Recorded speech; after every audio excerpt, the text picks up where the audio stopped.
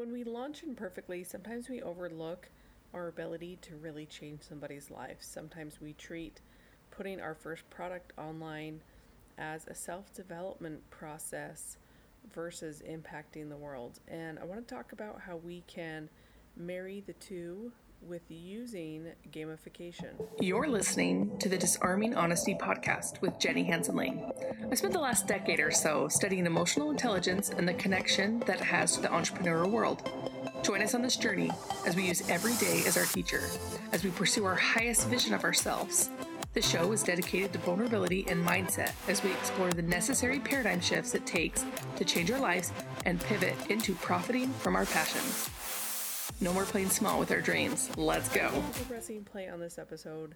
If you had to learn anything about building an online course, I would say the most important thing to do is make sure that it has gamification inside of it.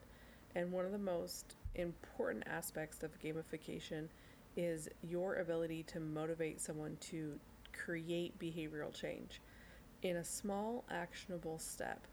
And the reason why I say small and actionable is because we want people to have quick wins, but we also want people to work with us in the future.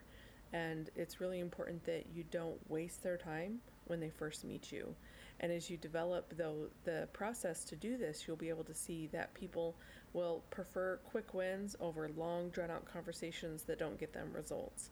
So as you're doing your online course, think about how you're motivating people. Think about how you can continue to work with them and how you can serve them at your highest ability. All right, you guys. Love you. Peace out.